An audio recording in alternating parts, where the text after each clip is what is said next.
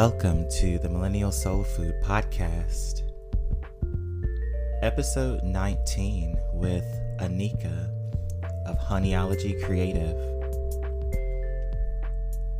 I'm your host, Keonce. Enjoy.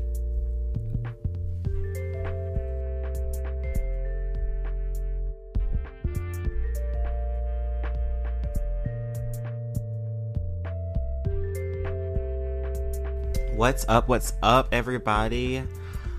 Oh my god, episode 19. Yes! Thank you so much for tuning into the Millennial Soul Food Podcast. I am your host, Keonce, aka Yamawe, aka Keon. Pronouns they, them, he, they preferred. I'm a spiritual life and business coach, tarot reader, cosmonaut, hoodoo mystic, cultural sociologist based in New Orleans. Today's episode is actually going to be about ATR, specifically Ifa. I have an Oshun devotee here on the show, and we're just going to talk about the evolution, because she was in a house, I think it's called an Ile. She was in one in 2000, so things have really changed. We're going to talk about some taboos that used to be around and the way that it's lit with the ancestors now. We bringing it out, bring them out. So here is a little bit about Honeyology Creative. This is Anika. This is her bio. So she is an accidental resident of New Orleans by way of Brooklyn. She writes and edits to make words beautiful in digital spaces by trade. So side notes are exploring creativity and intuition by using the spiritual tools of yoga and affirmation therapy. So I'm so excited for y'all to be able to hear my interview with her. Before though, I wanted to announce my Patreon is out. It's patreon.com/millennial soul food, MILLENNIALSOULFOOD. There's 2 L's, 2 N's, and basically this is gonna be where it's just the whole vibe. I have this thing called hashtag Hoodoo Metaphysics, and it's basically based in my experiences with shamanism, New Orleans and Mississippi hoodoo, metaphysics, occult philosophy and studies. There's going to be some basic 101 stuff like candle magic 101, how to dress a candle, how to do a spiritual bath, but I'm also going to be doing what's the spiritual tea, girl? So that's where I'm going to be talking about pop culture and different things that are just happening around the world from my more esoteric point of view. So definitely, if you have not gone to subscribe. The lowest tier is $3, $8 is the mid tier, and then $13 is the top tier. There's something for everybody. I'm also going to be having like a Kitchen Witch series. I'm also going to be doing some live streams. There's already 2 episodes of What's the Spiritual Tea up there, because there has been a lot happening in pop culture. Girl. So yeah, I'm so excited about that. And I also wanted to read out my patrons, my people. I'm so thankful. I already have 16 patrons.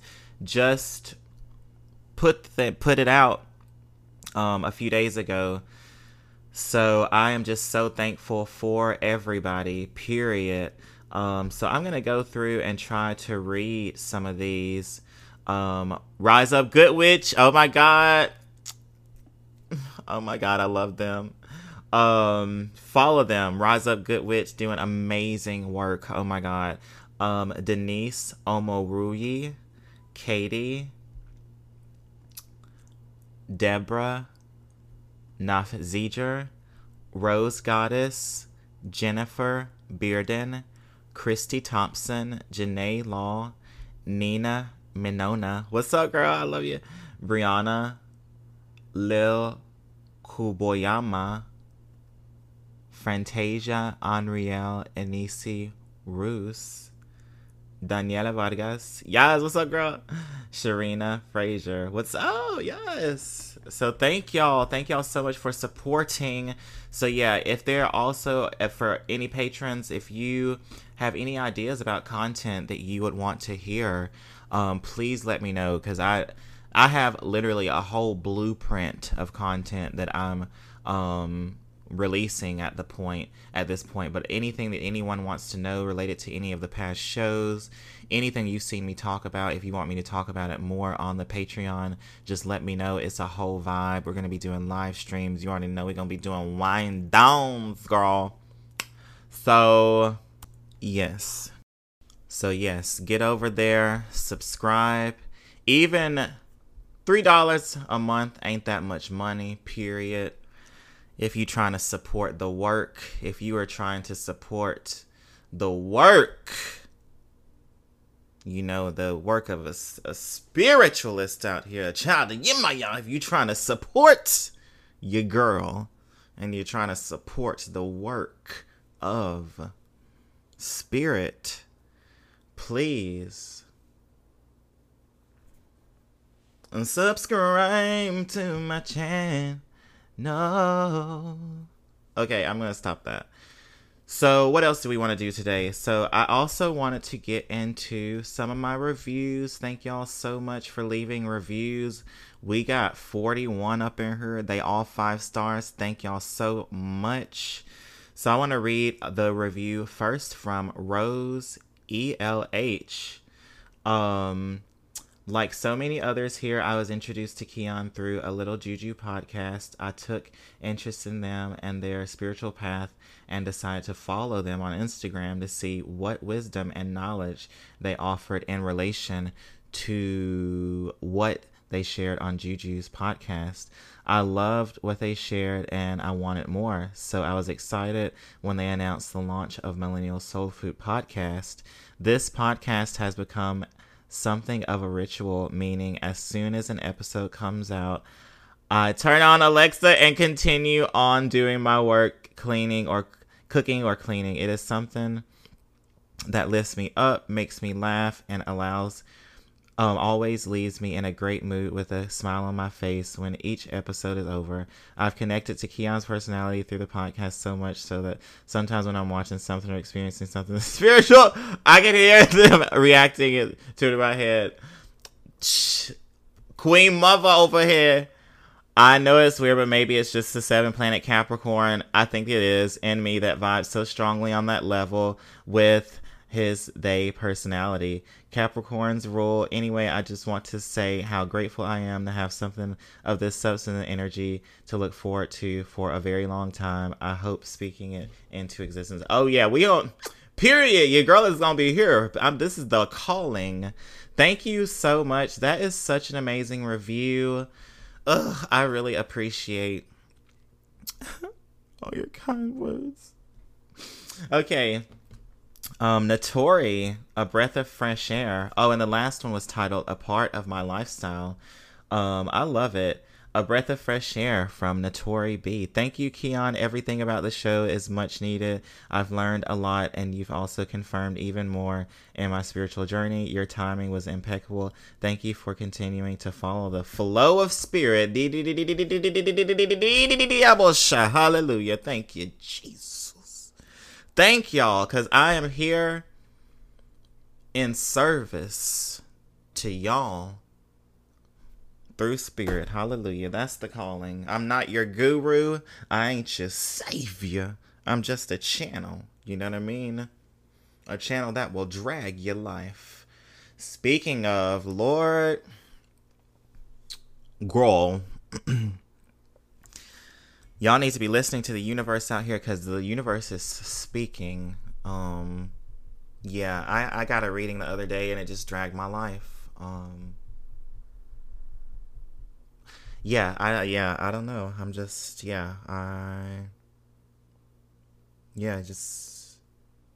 Yemaya was dragging my life, so I'm recovering. Y'all know when you get a reading and you're just like, whoa, I didn't really ask for all of this, but okay. Yeah, so that's kind of what I'm dealing with right now. I'm just, so that's why I kind of like lowered my slots a little bit, because I love doing this podcast. I love like talking. I love like expressing these ideas, because it helps me like process all this information and these new experiences. But I will be kind of like opening slots every like 2 weeks for doing readings and stuff like that, just because I am dedicating more time to doing the podcast and doing more content on the Patreon, because it's kind of helping me process and kind of flesh out these ideas that are eventually going to turn into a book. Of course, I'm speaking that. We know that's going to happen. But in the meantime, I'm focusing on a lot of different things right now. And yeah, so things are going well, despite the pandemic, despite some other stuff that's been going on with people around me. I'm praying for everybody, including everybody around me. Yeah, but I hope you enjoy this episode. This episode is great. I definitely am going to have Anika on. We talk about how we met. We talk about New Orleans. We talk about just all of it. And she's straight up a girl from Brooklyn. Like, I don't know what it is, but I love people from New York City, especially Black people from New York City. I think it's something that has to do with the coast. I don't know what it is, but I have always gotten along with Black people from New York City. So shout out to, if you listening from New York City, hit your girl up. I'm before COVID, I was up there, but I'm gonna be popping in and out after COVID. So if you up in New York City, if you in Los Angeles, if you're trying to make some connections, hit your girl up. Those are my kind of two cities that I go to the most, besides Atlanta. So especially after this COVID, if you up in LA, if you in Atlanta, if you're in New York, let your girl know. If you're trying to collaborate, we can collaborate over the interwebs. Just hit me up. Let me know what's up. Let me know lo que pasa. So enjoy the show. All right, I'm gonna quit talking. Love y'all.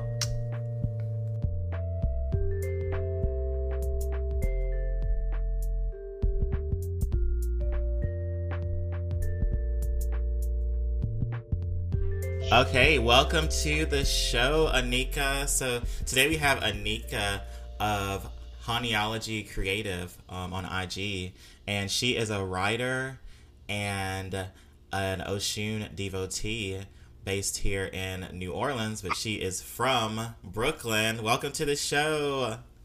How you doing? Thank you for having me. I'm feeling so blessed. Can we first talk about like the way we met, like the kind of BS situation, trying to manage the New Orleans messed up infrastructure, the damn shit getting hacked before coronavirus even started. That was on my birthday too, around then. Oh my God, that was your birthday? Yes, it was. That's how we met. Because it was the Joan of Arc parade, yeah. Okay, so the way we met basically was we were both in the DMV, and it was actually my third time that week being there, because they basically made me wait the whole time, and then they didn't tell me about the paperwork that I needed, and the website is messed up here in New Orleans, and then we basically had to leave because the system got hacked. And so we were just standing out in the parking lot, I think, and we just start talking, and then we start following each other on Instagram, and then you hit me up, and you were like, I want to be on the show. I didn't know that you were an Oshun devotee and stuff like that, but, we just vibed. When people have that vibe, and you just be like, okay, girl. Listen. I mean, you telling me that you were a tarot reader, though, when we were out. That is so true, yeah. And we were both like, what is this? We were totally the Northerners in the group. Yeah. Okay. We were like, what is this? Because, how you going to have, and it was, that place was packed. How you going to have people online and then be like, oops, the computer's broken? And I was like, these people want to go party. Right. It was the first day that Mardi Gras kicks off. Mm-hmm. My birthday, And like, yeah, and I was like, because I moved here from Chicago, originally from Mississippi, but I mean, I spent my 20s in Chicago, so I'm like, if this ever happened in Chicago, they would burn the whole building down. Like, literally, they'd be like, okay, who do we need to go beat up? So I was just kind of like, wow, the infrastructure is so terrible. Like, oh my god. But but we met that way. Damn, down here. I was like, and not for nothing, my homegirl, my coworker at the time drove me to, out there to the DMV because I was trying to replace my ID. And not for nothing, we left there and went to a party. We went to a block party. Mm-hmm. We were like, oh, well. Me too. I went and got drunk. What did you do? I went to the Joan of Arc parade. I met some friends to celebrate my birthday a little bit. I had king cake earlier that day. I went to Dong Fung out in the east, the best king cake. Lord, I think I had like kind of conniptions whenever I like tasted that king cake for the first time. It is, ooh, Jesus. Jesus be a king cake. And that's why I'm here for immigration, because the Vietnamese perfected the king cake. Because usually, typically, regular king cakes you have, they just some dried up bricks with some frosting on them and some glitter. But Dong Fong, girl, I was like, y'all, I need to learn how to pronounce this shit because y'all really doing it. Like, they are the. And then they got they make it in a croissant kind of way. So it's not the regular heavy dough, Okay. So when I left, I went to a king cake festival. Oh my God. So my old job, I used to work at this bakery in the Bywater Bakery. And the woman who owns it, when king cake season comes down, and she sells thousands of them. Thousands. Because she's so good. They're so good. Like, she has praline filling. Oh my God. Creme brulee, blueberry cheesecake. Yeah, like. Oh my God. Unicorn cheesecake. All the flavors. So good. So when the place had the faux computer hacking, I was like, yo, but y'all hacked every week? It seems like it, because it was a repeated offense. Yeah. So I'm like. They just don't, you know what? It's hard for people to work all day here. It's hard. And also, it's like, I mean, we talked about this, me and Tyler, in the previous episode, which I just actually put out today. New Orleans allocates so much of its money in ways that we don't even know about, to where the infrastructure is just messed up. You know what I mean? Yeah. So I mean, like, I don't know. Adapted, I love this city, so I'm just like, okay, here are the things. DMVs are just not good places anywhere you go. So yeah, so you just got to get through it, because I'm like you. You just gotta deal with it, and at least for your pain and suffering, there's always a party here, even during the pandemic. And also, you ain't really got to get no tag anyway. I didn't have no tag for 3 months. Ain't no one thinking about that. Yeah. They really don't care. But yeah, I think that is interesting, because, I mean, I also just talked about this with my coven comrade, Tyler Firth. The city has a spirit of Dionysus, which that is the king, the god of murder, gaiety, and drunkenness. So it's like, you just got to get used. That's just how shit is, So listen, I think I was telling you how I live by a graveyard, and like the big spirits down here, for at least the Haitian spirits I've noticed, are the Gaides and Baron Samedi, and those are like ribald, cutting up, mischievous spirits. Oh, tell me more about that. What was the second one you said? Baron Samedi. Baron Samedi. somebody like Saturday, Samedi. Oh, so what's the difference in those? He wears the top hat. Oh, okay. In all black, and he's kind of have like sometimes he's depicted with a magnifying glass over one eye, and he rules over life and death, those being interchangeable. And I like to think sometimes when people say, "Okay, it's time to pay the piper," you're really paying the Baron. Oh, well, that same seems like they would have the similar archetypes, Mm-hmm. So that makes sense, and that's right. City, that's what this city is. Is that it's like this? It is the spirit of drunkenness and gaiety, but that also comes with a sharp awareness and a cleverness. Mm-hmm. Hella trickster energy. Yeah, you better watch out. For real. Watch out. I knew. That was my first lesson here. I was like, oh, I better watch out. I remember, it was like, I didn't really realize that I would wind up living here, but, actually my father lived here when he was like in his like 30s, and my grandfather lived here for like decades before, before Katrina, and I have like a lot of family on the West Bank and stuff, but whenever I was visiting, I guess, so I would visit, and New Orleans was kind of the place where it was like, spiritual, and I was interested in witch stuff or whatever, but I would always just come down here and like, just get really drunk and, fucked up or whatever.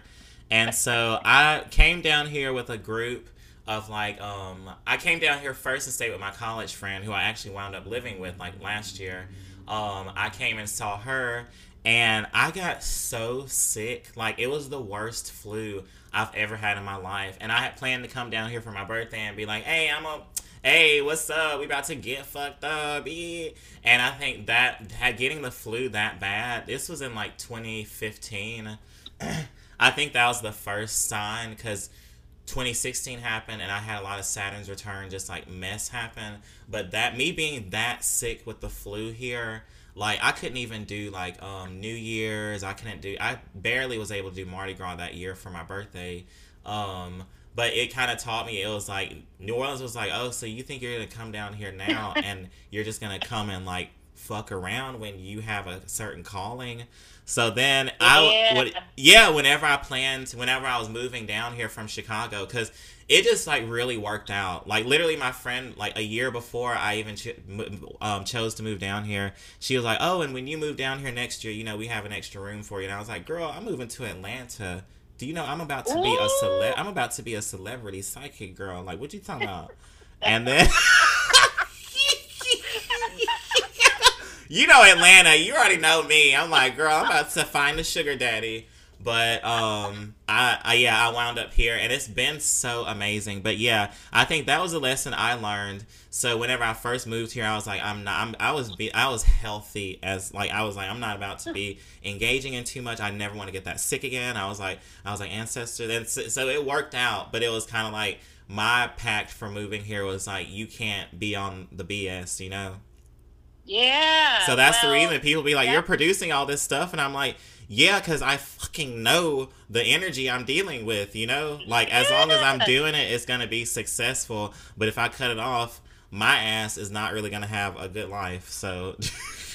Listen, my New Orleans caught me by... I worked. When I first got here, I was coming down here on my romantic, had never been to New Orleans before. I'm an artist, writer, and I started this story in New York that I did a big reading, and it was really successful. And so I came down here to finish that story. Mm-hmm. And I started working like the week that I got here. Mm-hmm. I had 1 week of a really good time. I met Lauren Hill. What? Okay, tell us more about that, please. Oh, okay. So this actually goes to the Yoruba stuff. So years ago, when I was actually officially in a house, or an Ile, as they're called. I had an Oshun godbrother and named Ade, and I saw him on Instagram that he was posting that he was in New Orleans. And at that time, I had no idea I was going to be living here. I was just here. I was on Instagram. So I hit him up like, oh, what's up? Are you still in New Orleans? I'm here too. And he was like, oh, you are? And then I get a call from somebody else, like maybe a few hours later, and they're like, oh, Ade wanted me to call you and say that he's got tickets for you for Lauren tonight, because he was on tour with her. Oh, wow. What? And he was like, oh, you have these tickets to go see Lauren. It was at the Lakefront Arena. And I took a lift over there. I get out, and they're like, oh, okay, you also got the little VIP situation. And shit. He called me. He's like, we're running late. Like, everyone knows Norman's running late. That's what I was about to ask. How long did you have to wait? It was 2.5 hours. Lord, I would have left. On a Wednesday. And everybody was like, don't you know we got to go to work, blah, blah, blah. And, but it was fun. It was a good time. She was really, really good. She really performed well. And then after the show was over, he called me. He was like, come meet me by this exit. And we met Lauren. Oh, my God. Wow. Yeah. So that was like the first week that I got here. And then my other homeboy, who I now live with, I mean, he's not here right now, but he was like, oh, I've overbooked myself for a gig. He's a musician, and he was supposed to be working an event with this like magazine and like hair salon. And he's like, can you work it for me? And then I did that one event, and I never stopped working. So I was supposed to go home the end of October 2018. And you see where I am.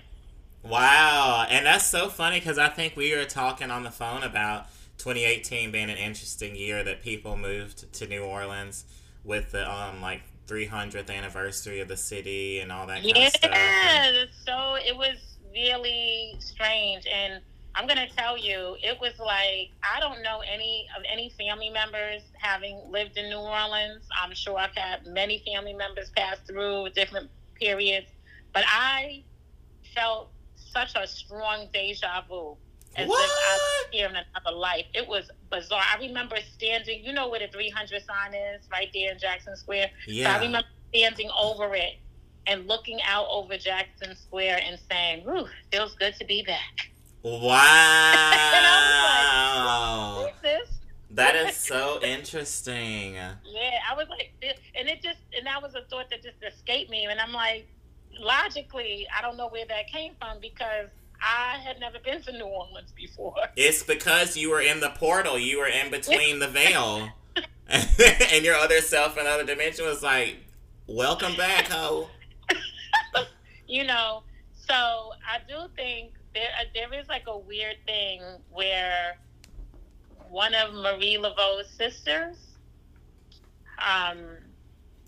she had a sister, like a half sister, and that sister died on my birthday. What? Yeah.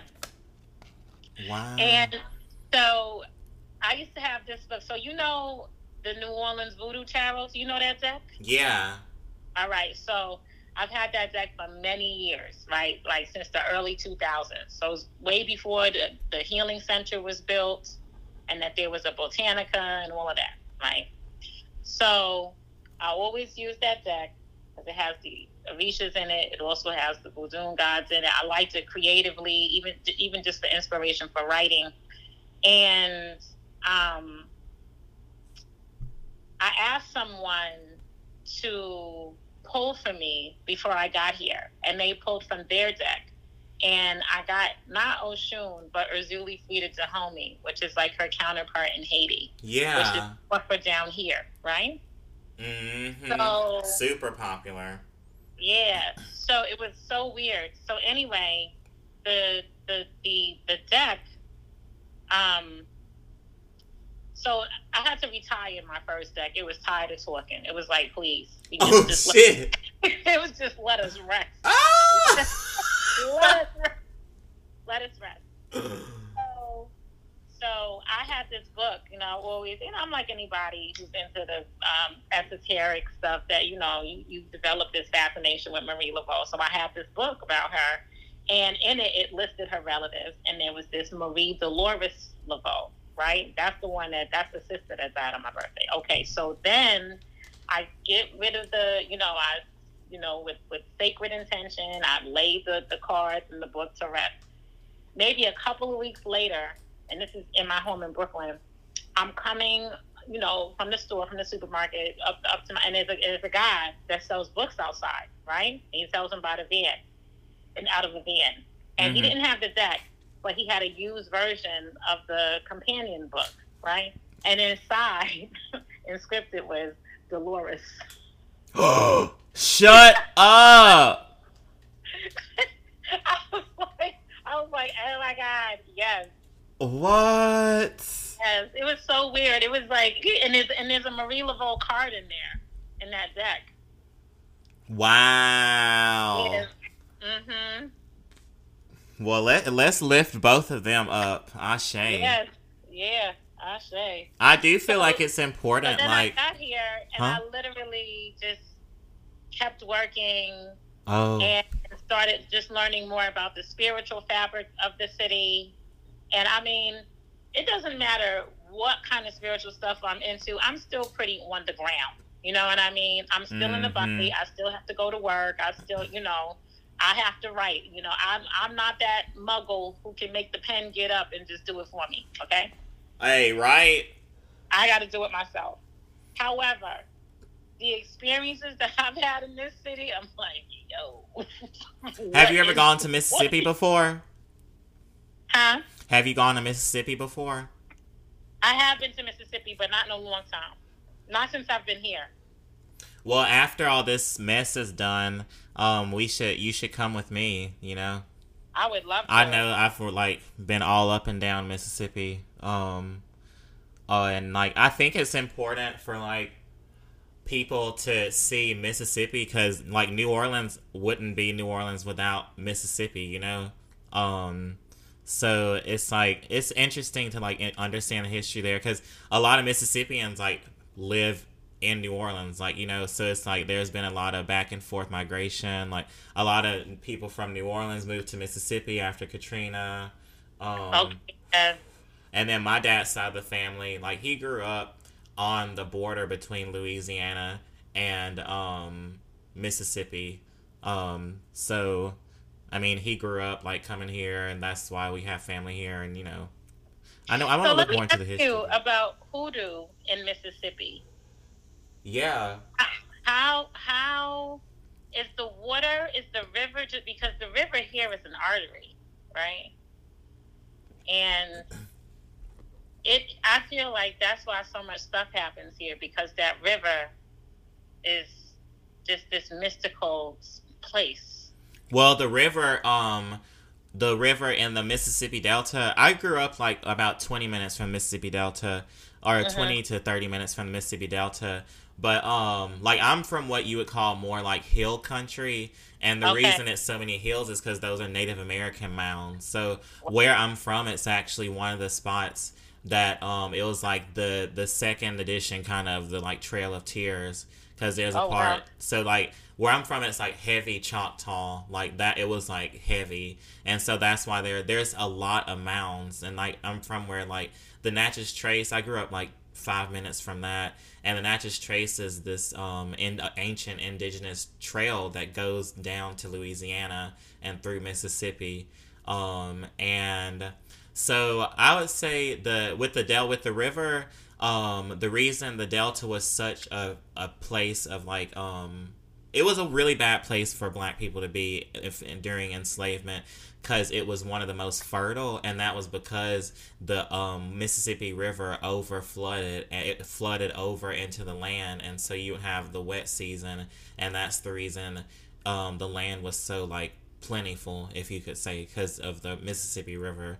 So there's that kind of relationship with the river in Mississippi, but specifically where I'm from, I would say it's more about a woods relationship, the hoodoo, And that's kind of where, like, because I'm from like an hour from Memphis, so that's where blues music originated, and that's a lot of hoodoo. I mean, blues musicians were hoodoo practitioners also, So it was like more like the kind of folky, like country, Okay, so right, and yeah. do you have like hoodoo spirits and goddesses and gods, like as you would in, say, Yoruba religion or other African traditional religions like a Khan? Because no one ever talks about hoodoo as an actual religious practice, right? Hoodoo is considered like this hodgepodge practice of only magical spells and rituals that without a historical without historical context. And I'm like, that just cannot be true. Yeah, you sound like Mojo working. Yeah. Well, actually, one of the things I'm gonna talk about this. This is a plug for my Patreon, but my Patreon is gonna be a lot of the material I'm gonna have on there is based on hoodoo metaphysics, and it's my specific kind of take on growing up. Because like one of the reasons I would say hoodoo in Mississippi is more just like in the culture, and then it's more like syncretism in terms of like people, like Protestant people pray to Jesus, so I use the Psalms a whole lot. But and then in Catholicism, like specifically with New Orleans hoodoo, there's a lot of prayer to different saints who are synonymous with different archetypes and like Ifa and Vodun and all that kind of stuff. That's how Yoruba is. With the Orishas, they were first syncretized with the saints. That's how it was brought from Cuba. Yeah, but you sound kind of like Mojo working that book as far, because I do believe that hoodoo is a spiritual system, and I think it should be thought of as so. For me, I would say my like quote unquote pantheon would be like my ancestors, and then I know I have like a spirit guide who's like a higher representation of myself, and then literally, I guess this is just being being in the life, but random people at different times will tell me like, oh, well, you have like Loki energy right now, and there's this energy in your life, and so they different kinds like move in and out and stuff. So that's the same. That's the same with the Orishas. Like I say now, particularly with how popular Oshun has gotten, via Beyonce, and just the various tribes on Instagram. I call her Oshun 2.0. I'm like, look at Oshun becoming a celebrity, right? But back in the day when I first joined in LA, and I was really young and really green, and I was super obedient to everything, by the book, super traditional. You just didn't even talk about her out loud, or any of the Orishas. It was such a secret. Like my family definitely didn't know. They'd be like, blasphemy. Let's like go back to the history. So you were in an Ile in 2000? Yeah, so it would be, I officially received my Elekes, which would be your sacred beads, in 2002. Mm-hmm. But I got reduced to the Ile in 2000. But I will tell you this, and this is before any kind of people intervention, right? I went to Senegal in the 90s, and like towards the later 90s.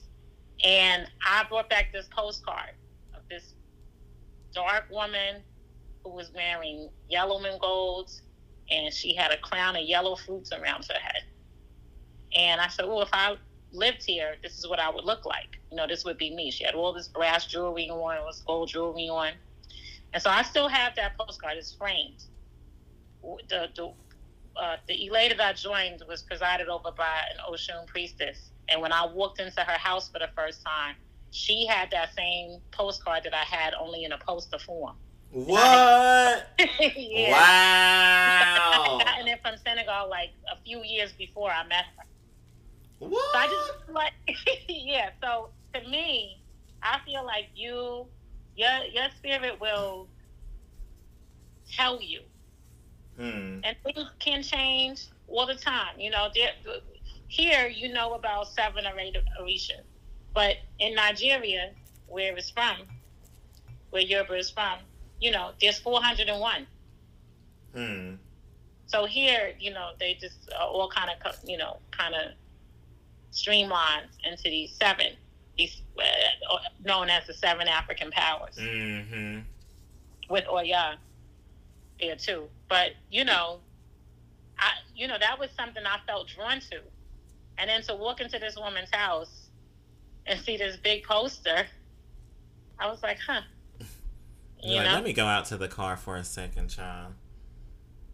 huh? You're like, let me go back out to the car for a second. I need to have a moment. Yeah, it was weird. I mean, I and that's many years ago, and I still work with that as my lead energy, just simply because her symbols are the bee, honey. She loves honey. Honeyology came from that, and it was a name that fit and stuck, and it works for writing, the social media craze that happened. So for me, just as a guidepost in life, it really worked out. But something where it was that was serious, that gave me a message, was about a month and a half ago.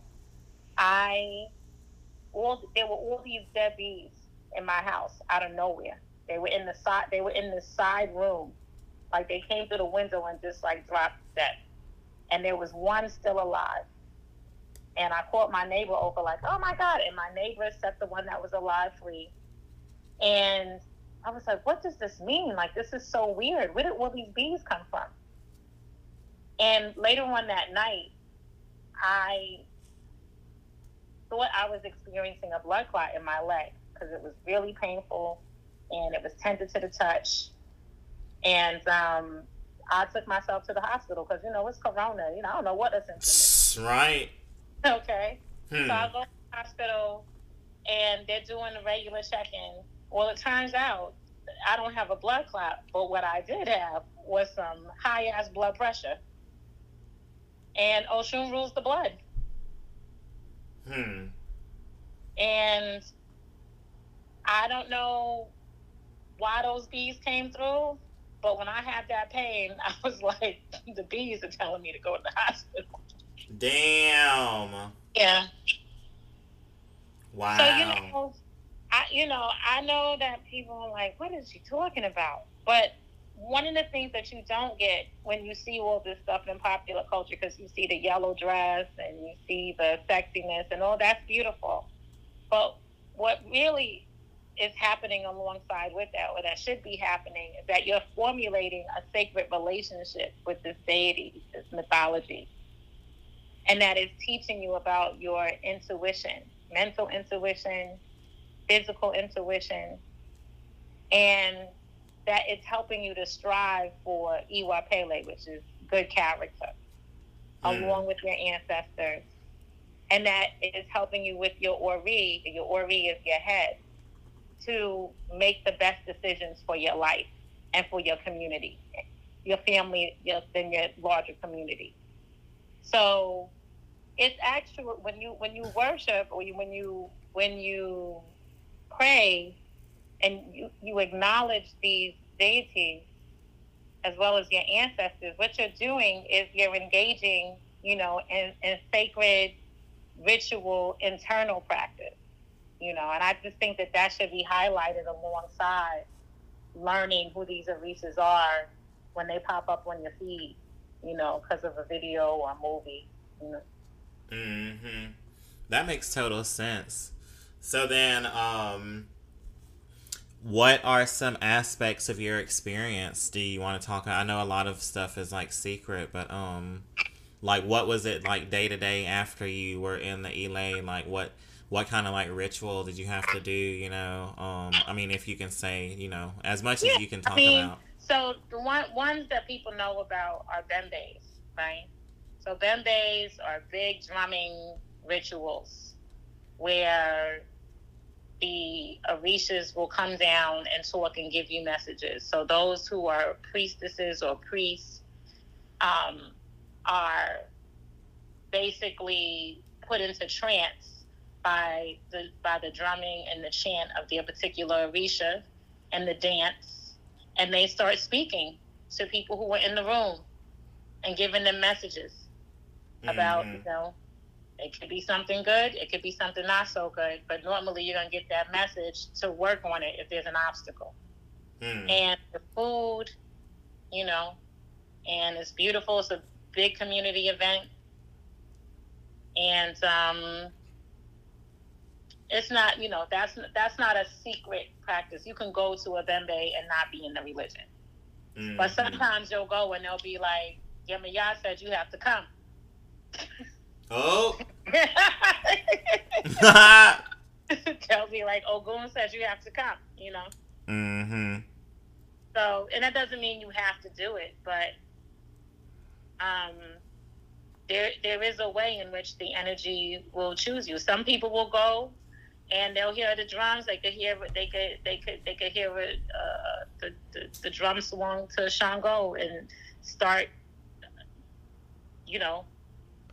leaping and flying in the air in a way that defies gravity. I know that happened to somebody before.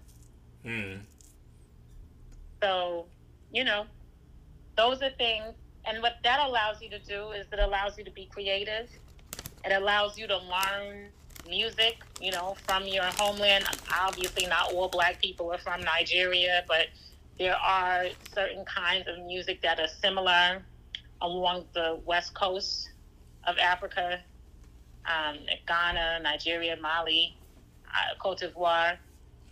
So you're learning through these bembes, some possibilities about being an African, not just African American. Wow, that's what's up. And so, what did you? I know you said it was more taboo, like back then. So, like, if you had people over, Yeah. So so one of the things, like, like I always had an altar set up in my house, and people were like, what's going on here? Or if I let it slip at a family thing, they're like, a lot.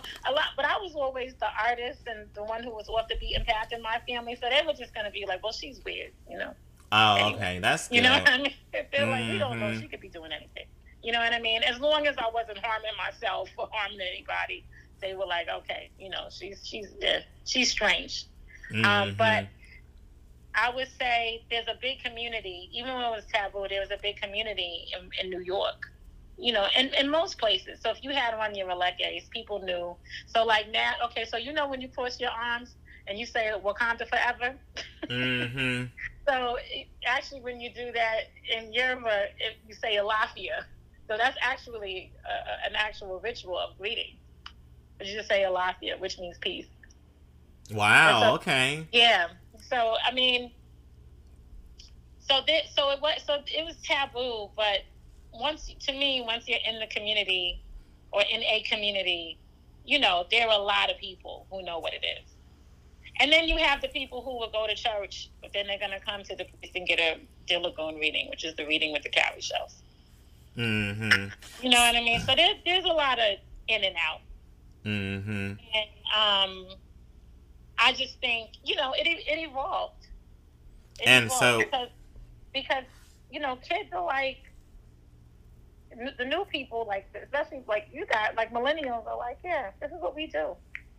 Yeah, right. They're like, we love Jesus, but we also, like you said, love little Loki.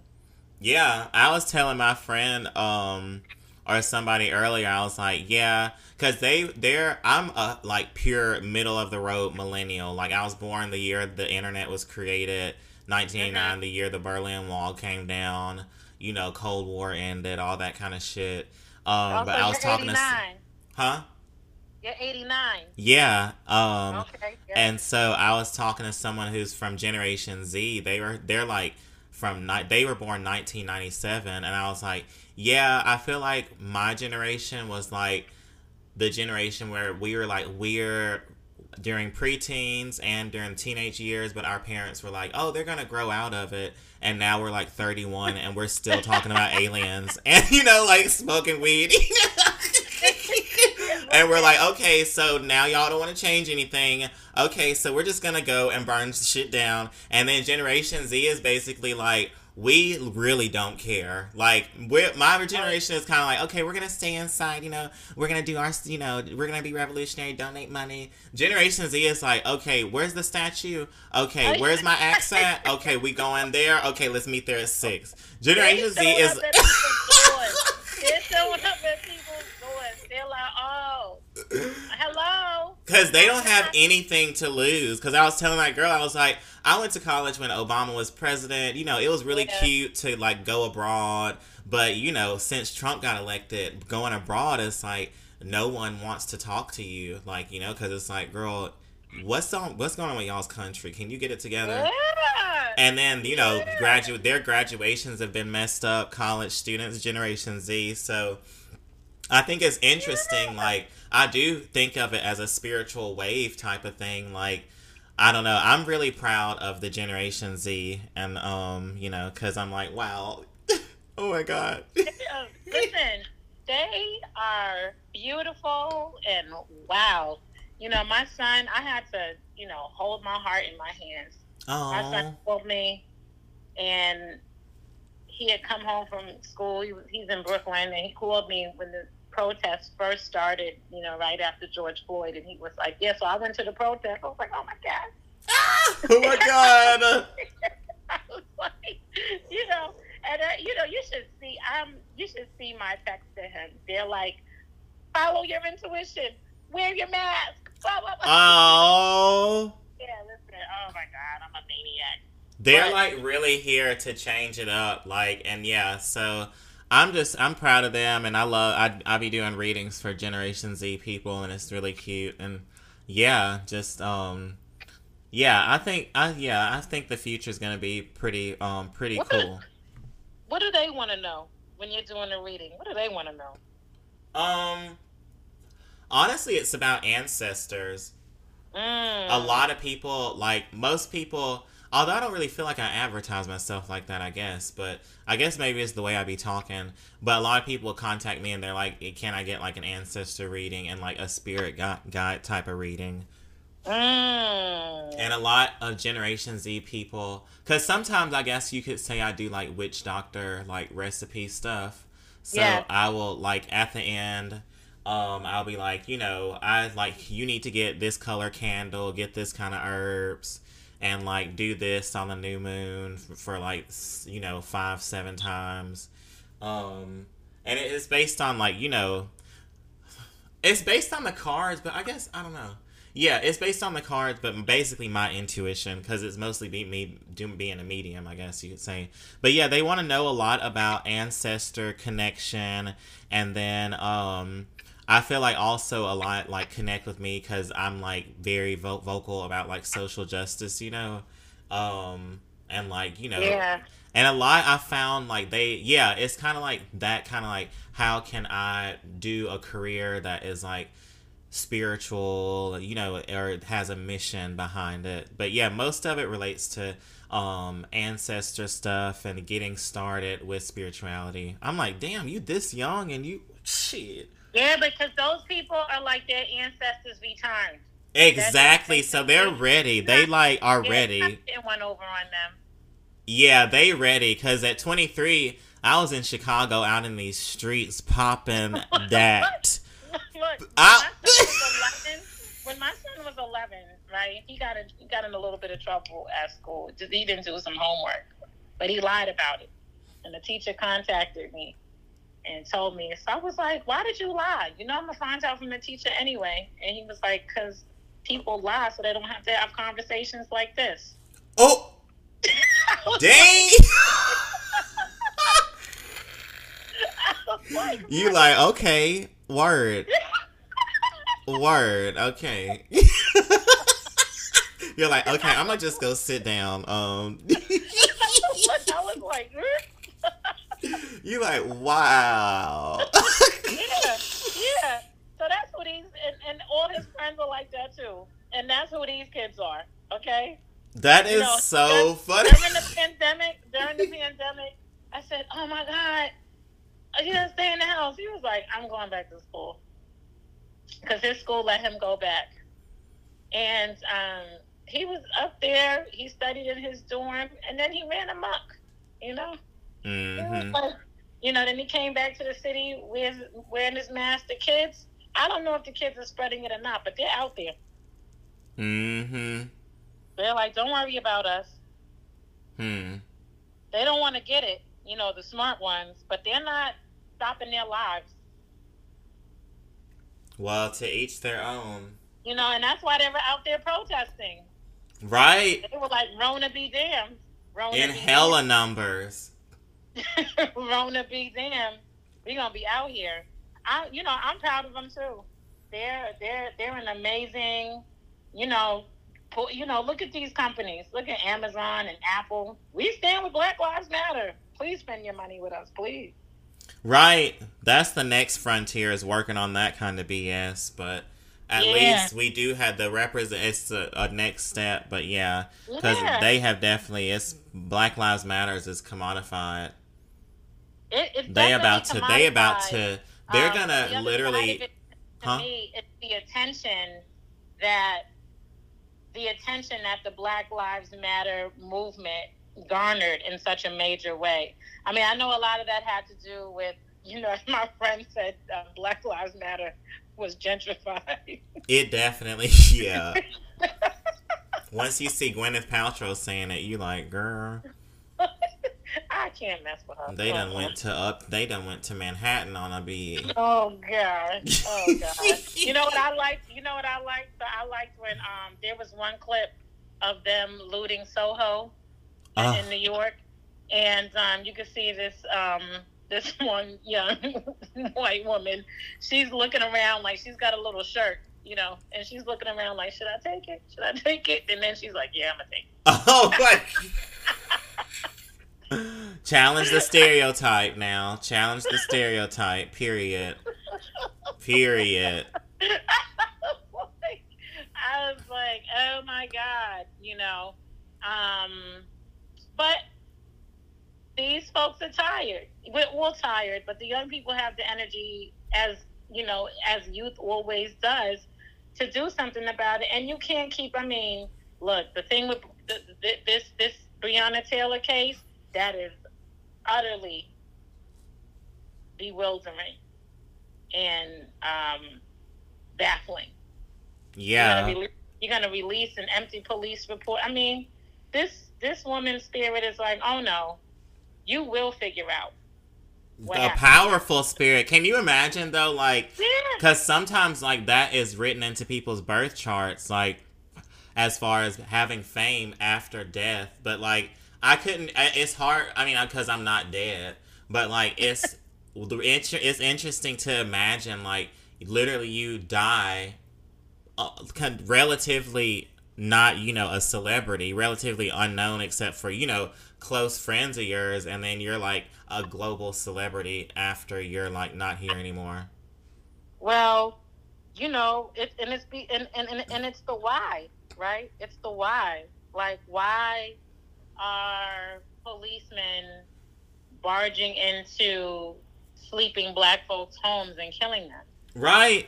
I mean, can we talk about the what's that other case? The not him, but the dude in Texas, the white police lady barged in and killed him. Oh my God. Bo, what's his name? I can't remember his name because there's so many. But the one who are you talking about the woman who said she wandered into the wrong apartment? Yes. Like, what are you doing? Yeah. And then now she apparently so I actually this person that I know, one of my he's like kind of a friend of mine. He is like, he's cousins with this person, so I don't want to be insensitive or anything like that. But I did get kind of like the tea, like, is like Well, I mean, I watch Lovely T a lot, and she kind of breaks stuff down in an interesting way. But his father and his brother apparently were kind of more like sympathetic to her, and the brother was like, give me a hug in the name of Yeah, I forgiveness. saw that in the courtroom. Yeah, and now she's appealing for shorter time, which everyone knew that was going to happen, and like apparently his mother in Saint Lucia is like really angry, but it's just kind of like I don't know the way that the case went. I don't know. It just was kind of I don't know.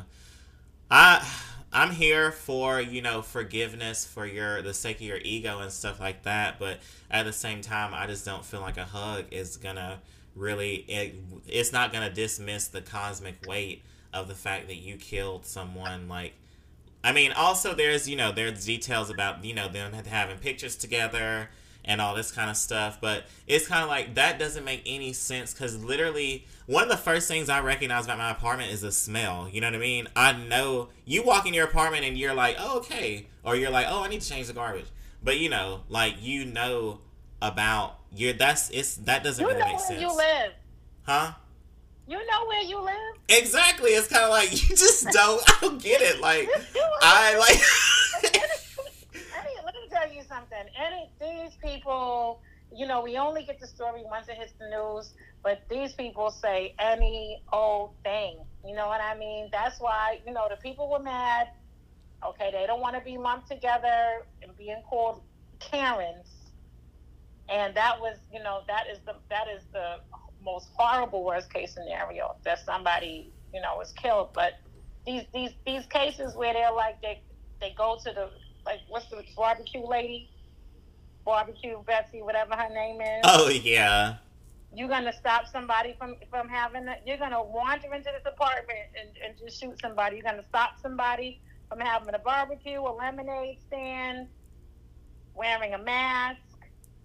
The level of policing, these de facto citizens arrests for nothing at all is, beyond my understanding of entitlement. You know what I mean? Mm-hmm.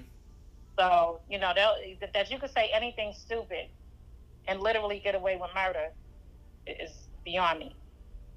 No biggie. Ugh. Ooh, we gotta lighten this up. Anyway, well, let's talk about some of the pop culture references in Yoruba and Hoodoo, and like if you feel like they're accurate. So like I guess the most obvious one is Black is King. Bigger. I think so.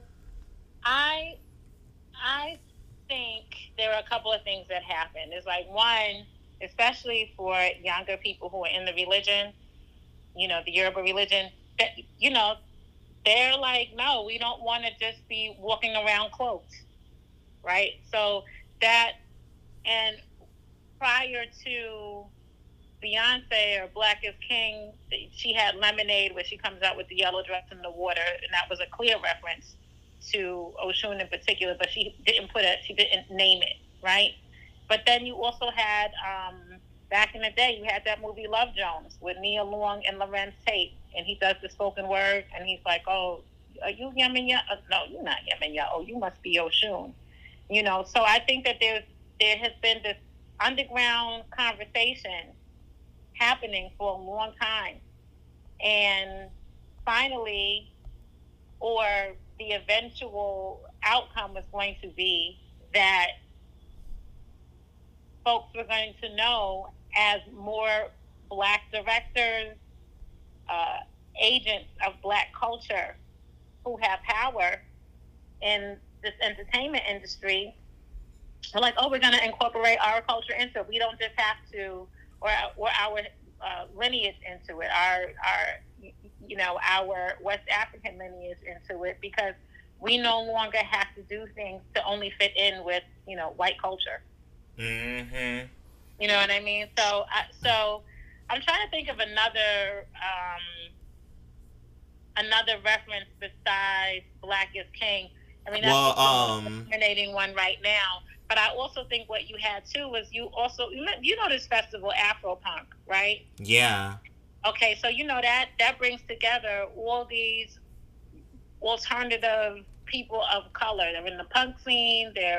You know, they're listening to, I guess Janelle Monáe before she was really popular. She always did Afro punk. You know what I mean? They're in what was considered fringe, culture, and a lot of that has to do with, you know, doing, other spiritual practices that are not necessarily rooted in Christianity or Islam. Mm-hmm. So I think once Afropunk got big and Afrofuturism became much more of a mainstream conversation, and people started talking more about Sun Ra, the old jazz musician. I know who Sun Ra was into, Madame Blavatsky, and he was dressing like a Madam alien. who? Huh? Madam who? Blavatsky, I think she's like this old school Russian psychic. I don't know if she's Russian. Don't quote me on that. You have to Google that. Let me look her up real quick. Yeah, but anyway, he read her books, and then of course, you had George Clinton from back in the '70s, who was doing all the spirit, all the planetary traveling, and talking to all kind of various spirits, and then. So you had Afrofuturism becoming this real line of knowledge and thought that was expressing itself through art and alternative music. And then Afropunk just kind of really ushered it in. And then, Jada Pinkett and Will Smith started showing up at Afropunk. And it became this mainstream thing. So I think that's what kind of ushered in, the taboo conversations, out from behind the curtain around Orishas. Yeah, I think this is definitely like more like the second edition, because I remember when Afropunk, because I was like a Tumblr girl like in high school and college, so that was I followed Afropunk and all that kind of stuff. Like when they were like literally like had like they were on Tumblr, like that's it. And it was back whenever I had a lot of punk friends, but it was when their philosophy was more about like like punk music, and they didn't really feature so much music that I like listened to so much. And then they like switched kind of I guess into being like more like Afrocentric and stuff, in less punk but more like Solange terms, Yeah, and I think that's when that's just when they started getting the sponsorships, and it was never really. So I used to go. They used to have Afropunk Festival in Brooklyn, and I would go every summer for a little while. But this was before it moved to like this big field, and they had Solange performing. It was way before that. It was just this little thing. They had a skate park. They had graphic artist booths. It was really kind of grungy. It's a little more cleaned up. It wasn't necessarily, there would be people performing with fur, bat wings. I was like, yeah, this is definitely odd, and I could be considered odd, but I was like, this is way odd, And, yeah. I remember going one year when it moved, and, everybody had the ring through the nose, the ring that, the ring. I was like, okay, I might be a little aged out of this or not. I was like, wow, Afropunk. Okay. But, I was like, okay. But I think, like I said, I think Afropunk is the steward. And, but it just got really popular. Afropunk was no longer this fringe festival. It became, it's everywhere. It's in South Africa. It's in France. I don't know if they're doing it virtually because of the pandemic, but, it became this global phenomenon as opposed to this little local scene. And I think that the spirituality aspect of it, and then people got wind of it, Hollywood got wind of it, and Hollywood got wind of the Orishas. Yup. So, So then, I saw that you wanted to talk about the yellow fever epidemic. Also, like, how much? Because New Orleans is no stranger to epidemics, and Mm-hmm. that was something that took place here, and um, although New Orleans is a hot spot for Corona, and then before Corona you had Katrina. I said, what's all these names? Um, but I was thinking about part of the reason why I think there were so many spiritualists here is because this has traditionally been, there's wealth here, but it's not one of the wealthier cities in the country. And people have always had to find creative means to cure ills. People have always had to do it, Mm-hmm. And we can use herbs and prescriptions like for baths and things like that, but that's because we know that herbs are truly healing for ailments. And I think so I brought up yellow fever because of Marie Laveau, and I think there were a lot of Marie Laveaus. She's the one who is most known, but I think that there's always been a tribe of healers who are present when these kinds of tragedies happen. And I've noticed that during this pandemic that's happening right now, what do we have a resurgence of? Like tribes of healers everywhere. All of my spiritual friends are like, they're all booked for readings. Wow. Yeah, I had to decrease mine because. All of them. Even me, who I didn't even want to do readings, I still got hit up for readings. The day that I was like, oh, I'm not doing any more readings, I didn't want to do any more. So I got 2 or 3. Yeah, I had just said, I was on the phone, I was like, yeah, I'm not doing any more readings, and literally 10 minutes later, somebody called me. That's why I tell everybody, get out and do your thing, because your girl is tired. I'm really getting into the Patreon, and just the... you keep talking about it. I can't wait. Yeah, I'm really excited. It's going to be like a vibe kind of thing, like...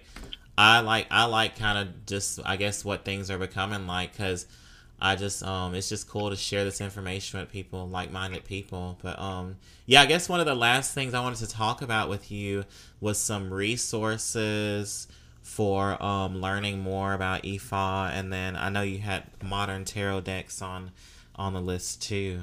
Yeah, I don't, the modern tarot decks, probably have to do a live on that one. Oh yeah, definitely. That's a whole subject in and of itself. But I did want to talk about that. Yeah, let's do a live or something. Ah. Yeah, that'll be fun. That'll be fun. But so resources, Jambalaya is like a go-to always, because it gives Jambalaya by Louisa Tish. She's an Oshun priestess, 50 years of Ocha, and she's from New Orleans, and I think that book really talks about how you can venerate the Orishas. She has a lot of creative rituals, and you don't have to join any lay to do that. Finding Soul on the Path of Orisha by Toby Malort Correal is less about the actual traditional technical rituals and more about the journey, the internal journey of becoming a Yoruba initiate. And it's a memoir, but it's also like a treatise on what it's like to go into this religion, because it is so different than Christianity, which is what, to me, most Black people grow up with. Mm-hmm. And it's a short book. It's easy. I really like it. Another book that I had on there was Sassafras. Yeah. Black Gods by John Mason. I don't know how how accessible that book is now. It might be really expensive, but that book is about basically the 7 African powers, and he gives really good descriptions about their correspondences in nature. So, for instance, Oshun is the river, Yemaya is the ocean, Oya is the wind and storms, Ogun's iron, technology, woods, Shango, fire, lightning. So, and so forth. But he gives a really detailed description of the history and why they are powers. Because and that's also, it's a short book, but it's concise, but it's really thorough. And I love that book.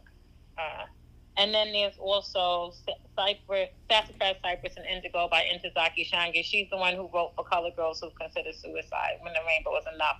And that book is fiction, but what I like about it is that there are letters from an elder figure to these 3 sisters who are daughters, and the letters are always filled with advice. They're always filled with a recipe, a culinary recipe, something southern. There's a lot of okra. And one of the sisters goes into the religion to heal from a bad relationship.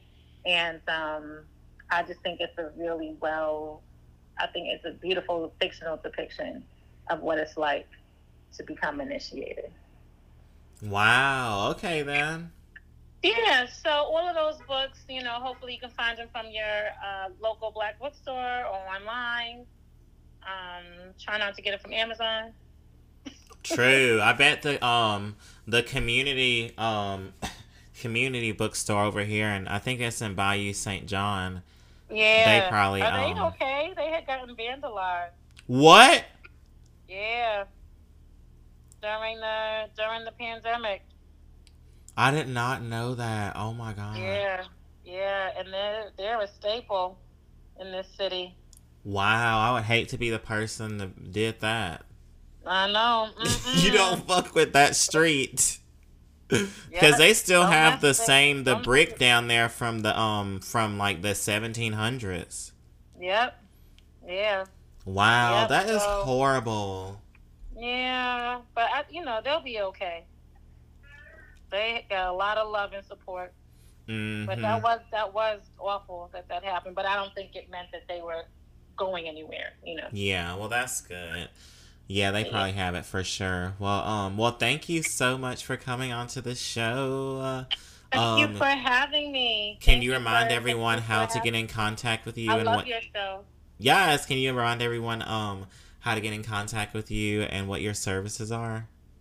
Sure. So, again, my name is Anika Lani. My IG handle is Honeyology Creative. And there you can also find the link to, because I'm still a Tumblr girl, you can find the link to my Tumblr. And I will be offering yoga lessons. I will be offering yoga classes that include meditation, that include vibey, soothing music. And I do tarot readings for sure. Yes. And energy readings. I do a chakra tarot reading where I look at what is happening with each chakra from the root to the crown, and can try to help you, figure out like what your best power center is and how to, continue abundance that shows up in your cards or remove obstacles that show up in your cards. I am here for it. And I'm a writer. And so look out for some kind of book coming forth, hopefully in 2021. Okay. There's time on my hands to compile some short stories. Yes, we love to see it. Yeah. Well, thank you so much. Yes.